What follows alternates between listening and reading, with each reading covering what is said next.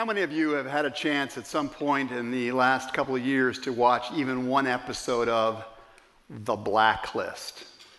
Raise your hands if you have.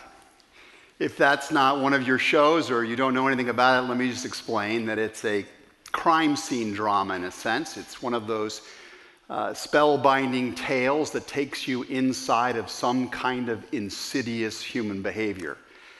And in the course of the storyline of this particular show, you meet a whole variety of some of the most stunningly cunning and corrupt human beings possible. I mean, you're running into grandmother abusers and just horrible people that you are really glad to see finally be brought to justice in the end. If you're familiar at all with the story of Easter and with the New Testament accounts of these matters, you know that we also find within the pages of this particular show a blacklist of sorts.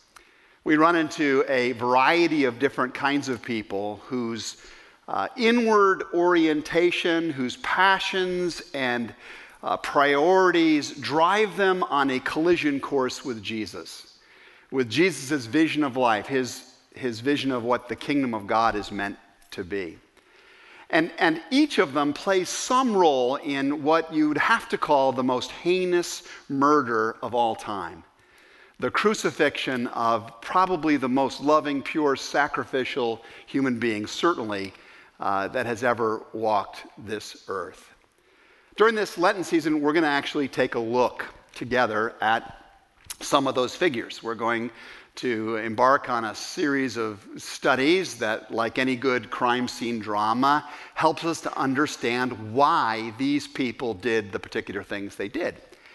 But maybe more importantly still, we're going to spend some time trying to figure out how you and I might actually be like them.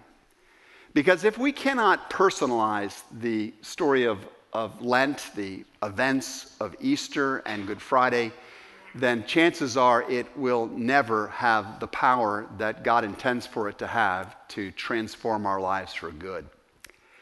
We're going to pick up the story today in the Gospel according to St. Matthew, and I want to welcome you, if you have a Bible with you today or access to one on your phone, to turn with me to the 21st chapter of Matthew's Gospel as I take us from verse 33 and following through a particular encounter and story that happens there. I want to set the scene for it if I can, first of all. It is Monday of Holy Week. It is the very start, it's just after Palm Sunday, it's the start of the march that Jesus will make all the way to the cross. And in this particular day, Jesus is sitting in the temple court. The court of the temple was a big outside plaza outside of the great temple at Jerusalem. It's the place where a lot of the regular people hung out, met together. Even those who were a little shy about going into the temple would encounter each other out there. And Jesus preferred this location as a place to teach. And on this particular occasion, he's teaching, he's in conversation, and in the crowd, alongside of all the regular folks, are also a group of people called the chief priests and the Pharisees.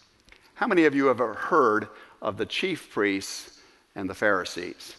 Yeah, I'm not surprised. They figure really prominently in the New Testament and especially in the events of the last days of Jesus.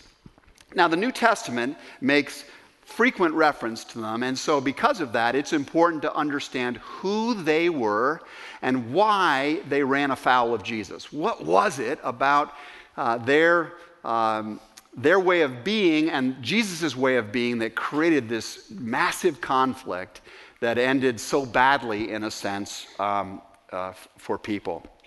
Well, I know that preachers often caricature these figures. Meaning to say that we sort of look at them through one lens. We see them as just wholeheartedly bad. We often portray them as somewhere between Darth Vader and Lord Voldemort. You know, they're hateful people. They're the very kind of people we would never be like. They're easy to write off and to dismiss. But I think that to see them in that light is to sort of miss out on the subtlety and the complexity and the value of this particular part of history.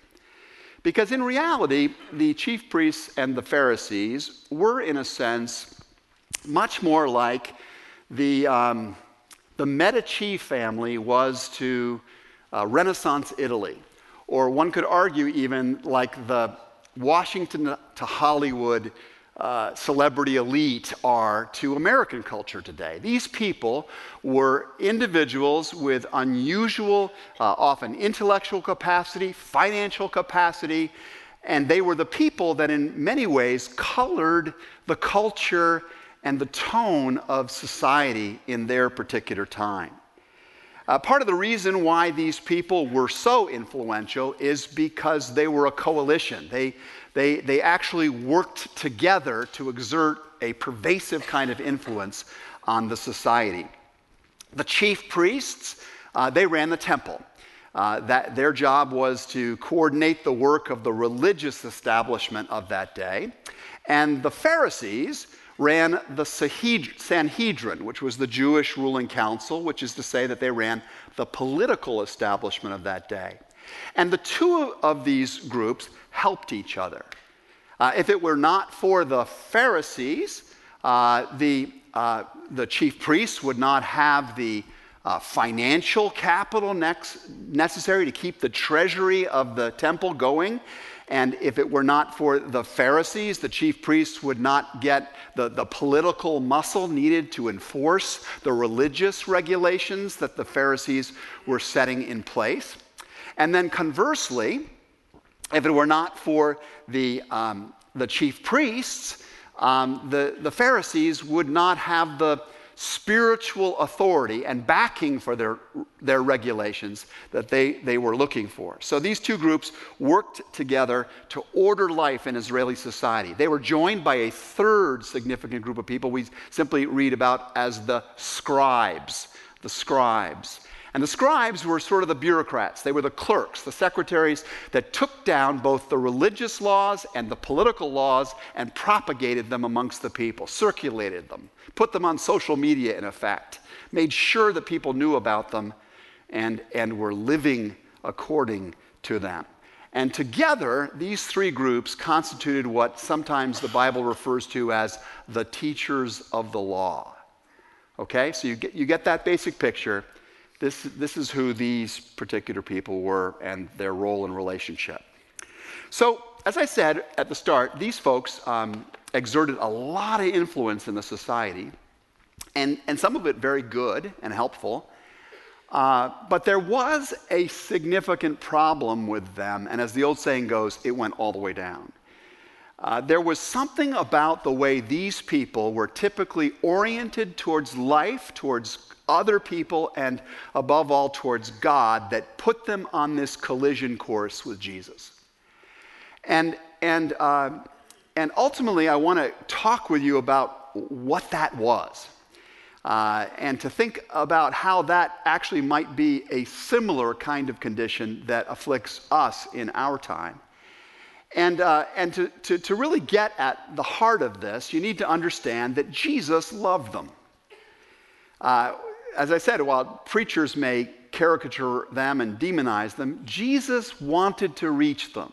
But he knew that if he came at them with a full frontal assault, like we experience this in our marriage sometimes, we bring it up really in a bald-faced way or in a straight, direct way. Sometimes the other person just gets so defensive they won't take it in. So wanting to reach the hearts of these people and knowing that doing it in the conventional way might not get there, Jesus pulls out his most powerful tool, his most effective technique for helping to bring about transformation if it's going to happen at all in somebody. Jesus pulls out a story. An absolutely amazing, spellbinding, you will not forget it story that I want to talk with you about during the time we have together today. So I'm going to take us now to Matthew 21, verse 33. And I want to just paraphrase the very first verse of that text for you. Once upon a time, says Jesus, a certain landowner decided to let some tenants use a tract of his land in exchange for a share of the harvest.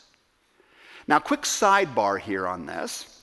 Everybody in the audience at this particular time hearing this would say, oh, we know that. They're all nodding because this particular arrangement, which is essentially a sharecropping arrangement, is the common economic reality for most people. The scribes, the Pharisees, the chief priests, certain other very wealthy merchants owned their own land in many cases, but for the average human being, you depended upon some other landowner who gave you a part of their land holdings and allowed you to develop some kind of produce on that land, and then you would give back most of what you made and you keep a little share for yourself.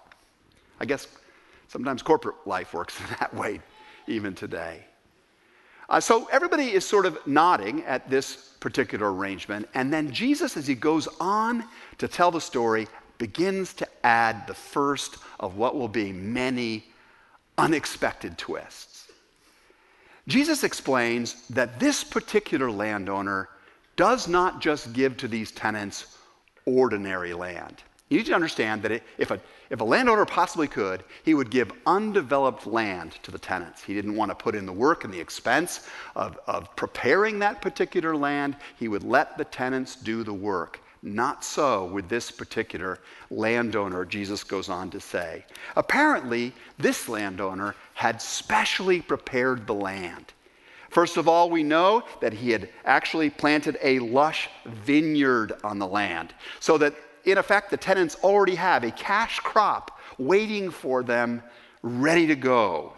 And then beyond that, the landowner had done something else amazing. He had built a wall all the way around the property. Normally, a tenant would have to stay up at night or post a watch from their family to keep an eye on the land, lest marauding thieves and wild animals came in and marauded and took the crops, and therefore there would be a smaller amount to be able to hold on to or give back to the landowner. But in this case, the wall is there. It provides perfect security. More than that, this landowner had devoted apparently weeks of backbreaking labor to dig a wine press right there in this vineyard. So instead of having to cart it off and pay somebody else to actually turn the crop into a product that could be sold, the tenants had a ready production facility right there available to them. And then, as if all of this isn't enough of an unbelievable deal, the landowner had arranged for the building of a watchtower on the property. What that meant is that the tenants would not have to spend their time walking around in the hot sun, checking out on how the crop was doing and watching out for fires and trespassers in the space. No, they could go up to the top of the watchtower. They could sit under a canopy. They could sip Chardonnay in the shade and just enjoy this incredible deal they had. Are you getting this picture? I'm embellishing a little bit. I confess that. These words are not all right there in the text. But you got to remember that when Jesus first told these stories, he probably added a whole lot of color to these stories. We get the basic details coming down to us that people held on to, but his stories were wonderful. People remembered the stories of Jesus. And so I think that this is something of the arrangement that is being described when these tenants move in to this particular property.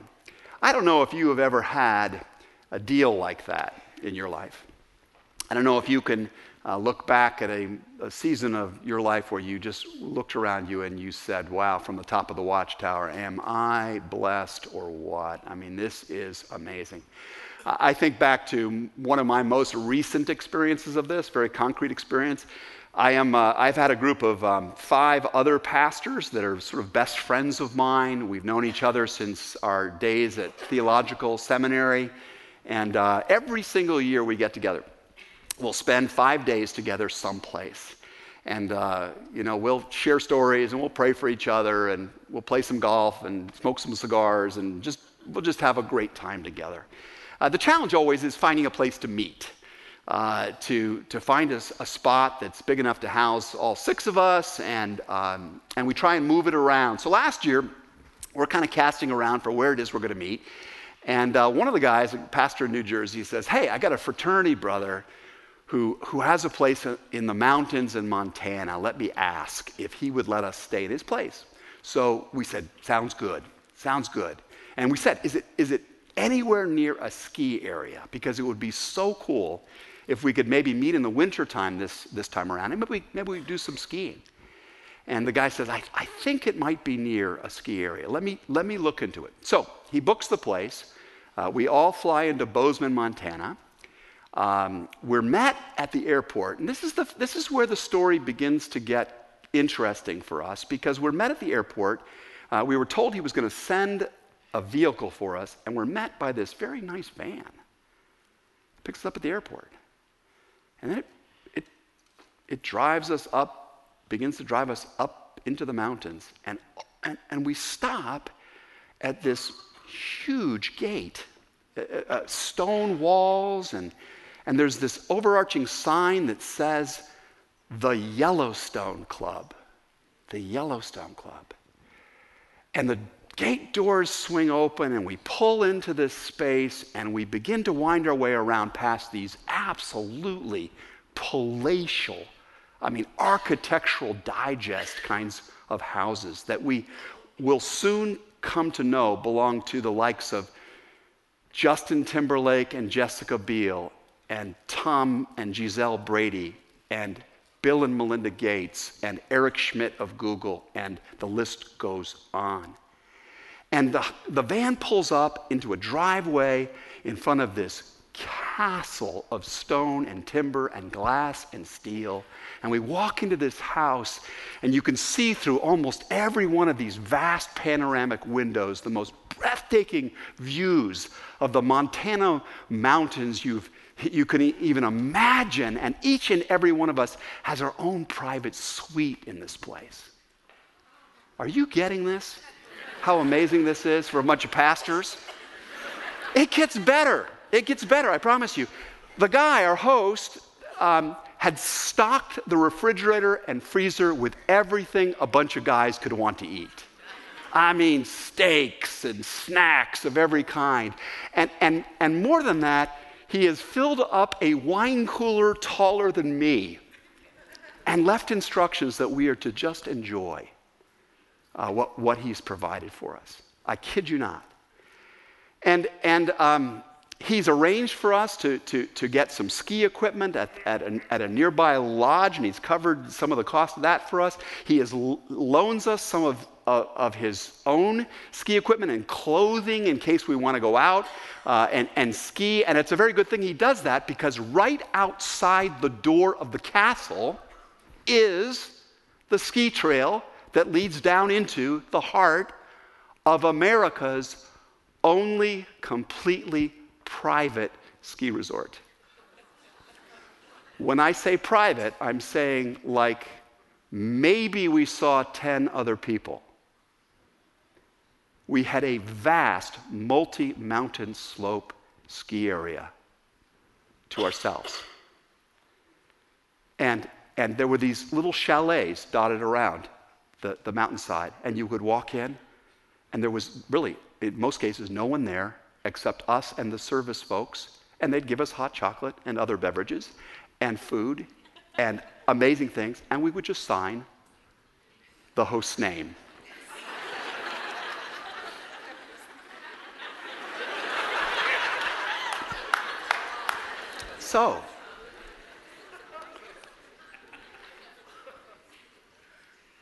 So imagine this. Imagine that we're there in the house. It's the end of a glorious day, and we're just sitting around.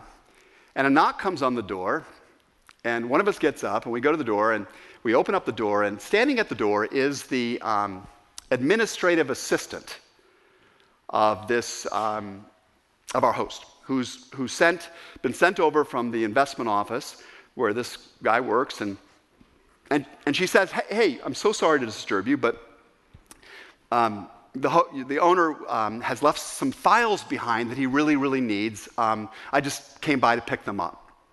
And imagine that we do not say, as you might imagine us saying, oh, sure, golly, come on in. Is there anything else he needs? This is amazing what he's done. Please tell him how grateful we are for what we've been given here. Imagine that we don't actually react that way. Imagine that we are actually indignant.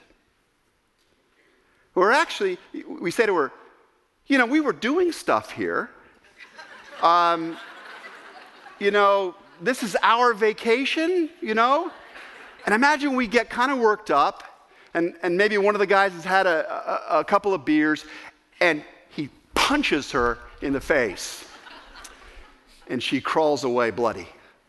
Imagine that.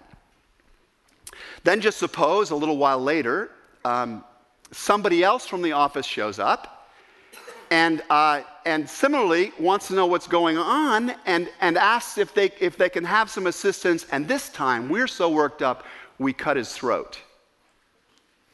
And then a third person comes out and wants to interact with us. And at this point we invite the individual in, and then knock the person down, and as they beg for mercy, we pick up these big heavy ski boots and we just bludgeon that person to death. Imagine that. Does the contrast between the staggering grace that we had been shown and given in just being able to be in this place, and the heinous wickedness of our response to that, turn your stomach? How many of you would then say, pastors or not, those guys ought to be on the blacklist? Those guys ought to get justice for this terrible thing they've done. Well, that is probably and necessarily the truth.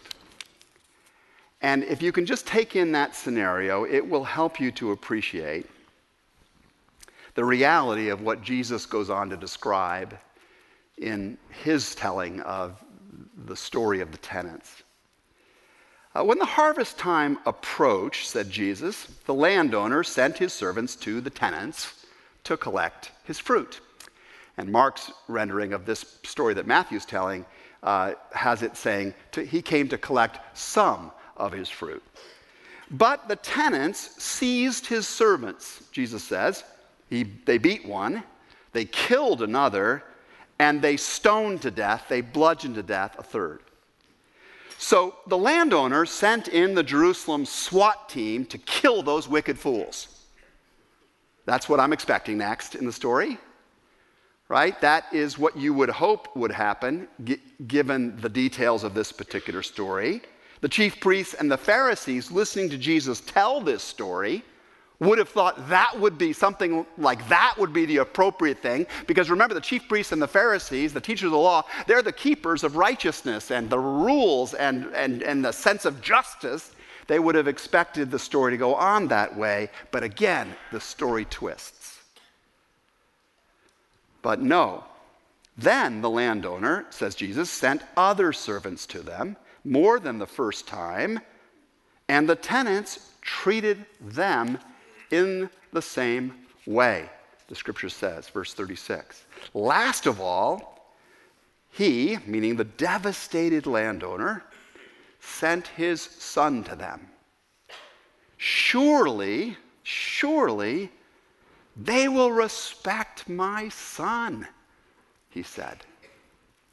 But when the tenants saw the son, they said to each other, this is the heir. Come, let's kill him and take his inheritance. So they took him and threw him out of the vineyard, and they killed him.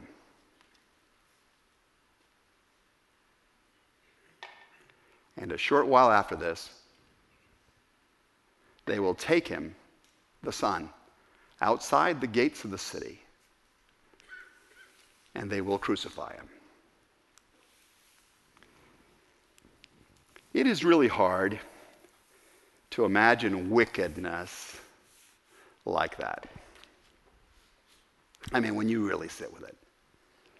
It is hard to take in this kind of behavior. In fact, it just kicks up in me, for one, the sort of passions I feel when I'm watching one of those movies where that, one of these awful criminals is ravaging the lives of innocent people, and I am just so ready for the hero to give that person the most painful death they can have, right? I want some kind of measure of justice in these kinds of circumstances. And that kind of righteous rage, I imagine I'm not just the only one who feels it in the face of circumstances like this. And so when Jesus asks, therefore, when the owner of the vineyard comes, what will he do to those tenants? I think there's a lot of us that want to shout out, as the whole audience that Jesus was talking to in the temple court that day shouted out, he will bring those wretches to a wretched end, and we will enjoy it when it happens. It's a very human emotion. Crush the snakes, turn the vineyard over to someone who understands how good they have it. Don't let it be held by anybody who doesn't understand the importance of at least giving the owner the produce that it is only fair he's asked for. And the only problem I have with my response to this story, and the only problem that maybe you should have in this natural response to the story, is because that very response actually challenges something about you and about me. You see, Jesus was not spinning a fantasy story here. He wasn't making up something out of his head. He was, as I've just suggested, predicting what was about to happen to him. But he was also looking back in history. Jesus was also telling the story of Israel's life. You see, God had given the magnificent vineyard of Israel to the chief priests and the Pharisees and the scribes to manage. He had entrusted them with the care of the people and of the land. He had endowed these particular people with unusual social advantages and intellectual capacity and influence of many different kinds, remarkable financial capacity as well, to be stewards of his land and his affairs. But they had forgotten over time where their resources had come from. They'd come to start to think of the castle, the vineyard, all of it as really theirs, to do with as they chose. And they had cared more for their own comforts than they had for the children of God, for the vulnerable, for the needy people around them. And they just denied responsibility for those other people. They actually covered up their own spiritual hollowness with all kinds of superficial religious acts and rituals and fine clothes. But Jesus said, you're no more than whitewashed sepulchres. You may look great on the outside. People may actually admire your brightness, but I know what's inside of you. I know it's rotting. I know it's dead and dying. You have died to the heart of God. And your actions in these circumstances just demonstrate that. And so God sends to the people of Israel, long before Jesus comes, waves, actually 2 successive waves of prophets to challenge the people of Israel, to think about these things, to reconsider how they're using their resources, how they're treating the vulnerable of their society. The prophets are really articulate in giving the message of the landowner, in a sense. And what do the people of Israel do with the prophets? They stone them. They kill them. They beat them. They do all the same things that Jesus was describing in the parable. And they just do these awful things without even imagining what this must look like to the one who gave it all. Now, some of you are thinking at this point, okay, interesting story, but what does that actually have to do with me? I mean, I haven't killed any prophets lately. Well, at the risk of being the first, recent one, let me tell you what I think the application is for not just you, but for me too.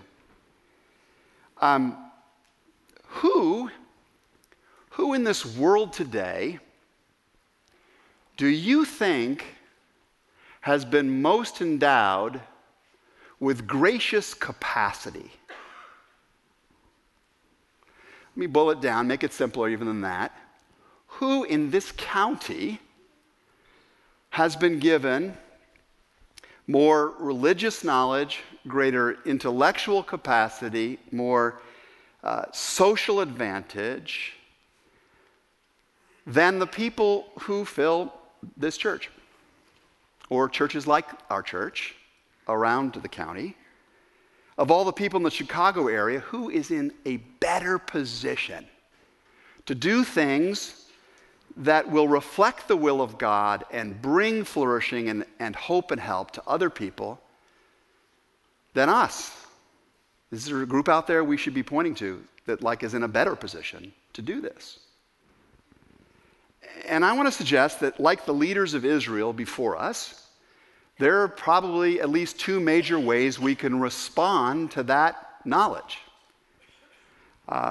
One way is to admit that we've heard the word of God today. That's one response. One way is to decide that we're going to become the kind of tenant that the kind of grace we've received commends as a response. That's what the Lenten season is, by the way. It's a season when we look really hard at ourselves. We ask ourselves, where have we gotten out of alignment with God and his heart and his calling in our lives? It's a time for us to confess where that has happened and to seek to get on the path again. It's what is called repentance, turning away and turning toward the way of God. That's one of the responses we can make. And it's not too late to do that. It is entirely within our capacity to do this, because if we really decided to give the owner the kind of fruit that he deserves, there will be a bunch of ways of doing that. I want to just suggest a couple. It's not an exhaustive list, but it'll prime the pump of our thinking. With the kind of talent and connections that we have here and the network of relationships we have in other places, we could eliminate poverty in DuPage County. We could. We could rally as a church. We could help to rally other churches to come around families and individuals who are under-resourced and mentor them and support them and help lift them. We could take every single kid in the Roosevelt Road corridor that we have invested in recently, and we could go the next mile with them and make sure they all go to college, that they're all given the tutoring and the help they need to thrive and flourish. We could do that. It's within our power with the resources we've been given. If even half of us made up our minds today that going forward, that we're going to move toward committing even 5%, 1/20th of our annual income towards the work of the local church, instead of the 1% to 2% that is sort of the norm in America, we could double the ability of the local church to do its ministries and extend its influence out across the world. We could do that. If some of us didn't only smile at the beautiful babies that we baptize here and nod formulaically when we answer the question about pledging to support raising these kids, and we actually volunteered once a month in the children's ministry, or stepped forward to be a youth leader, or said, you know what, I'm starting now to start a family devotion pattern in my home. If we did this, and if lots of us did this, there would be hundreds of kids who over the course of time wouldn't just go off to college and lose their faith, but would have that faith so deeply implanted that they walked through the rest of their life with a moral vision that made them salt and light in every corporation, every family, every community they entered. And if every church did this, it would change America, and it would change the world. And it could start with us by simply being better stewards, better tenants right where we are. We could start small group Bible studies in our communities. We could create circles of support for people that want to know more of God. We could reach out and invite friends and neighbors to come to our Downers Grove branch or our Oak Brook branch of our church, or encourage them to go to other churches where they would find the support and the inspiration they needed, and that would alter their lives, and then they would alter other people's lives. In short, we can be the fully devoted stewards, the fully devoted tenants that the great landowner has always hoped that we would be. So how about you? What kind of a steward are you? What kind of a steward am I? I'm asking myself that too in this season with you. How do we respond? You know, I said there were two responses that we could make to this whole challenge of Jesus. One response is to repent and turn. The other response that we could make is the response that the chief priests and the Pharisees actually made. The Bible says that it is actually from this particular moment on, it is from the telling of this story forward that they say, okay, jig's up, we're getting rid of him. And so we too can try to destroy the one who calls us to be what we can be. Now, we're not going to literally kill Jesus anymore. We don't have access to his body to do that. But there are lots of other ways to mute his witness to us if we try. Some of us are already doing it. You're thinking to yourself, that preacher, he's meddling.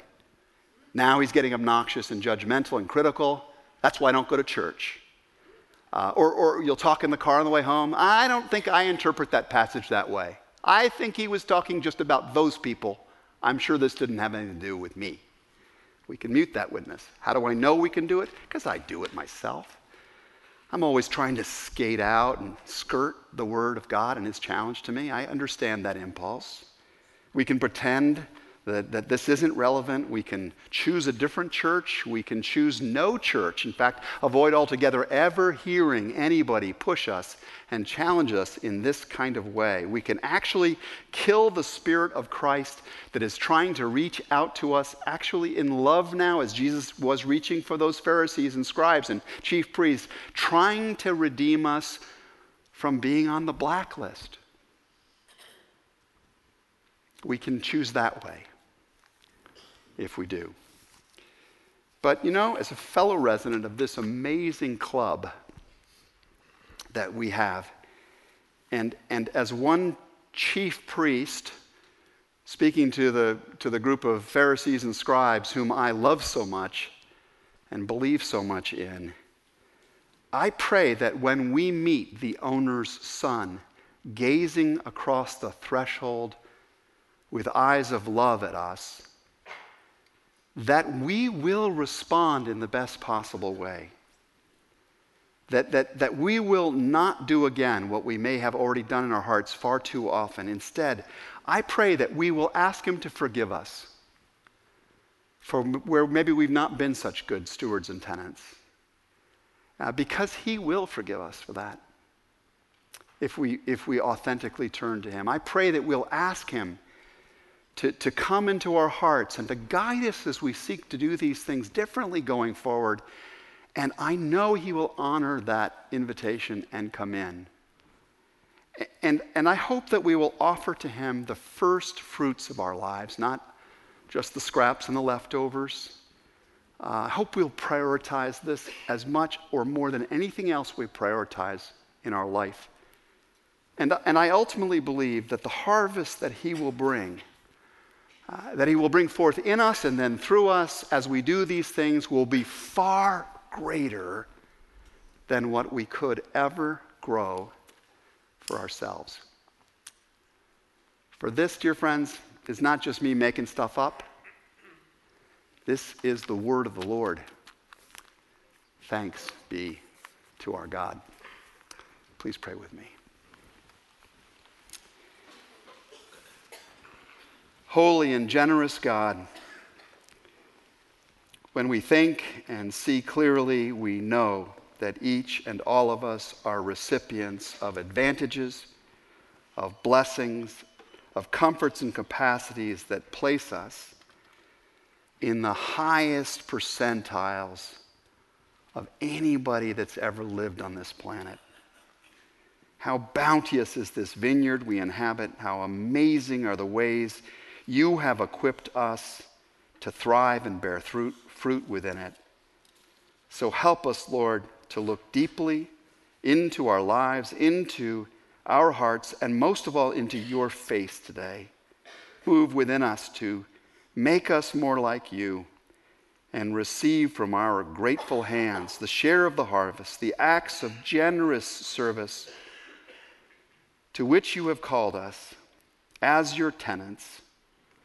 For it is in Christ's name that we pray together, saying, Amen.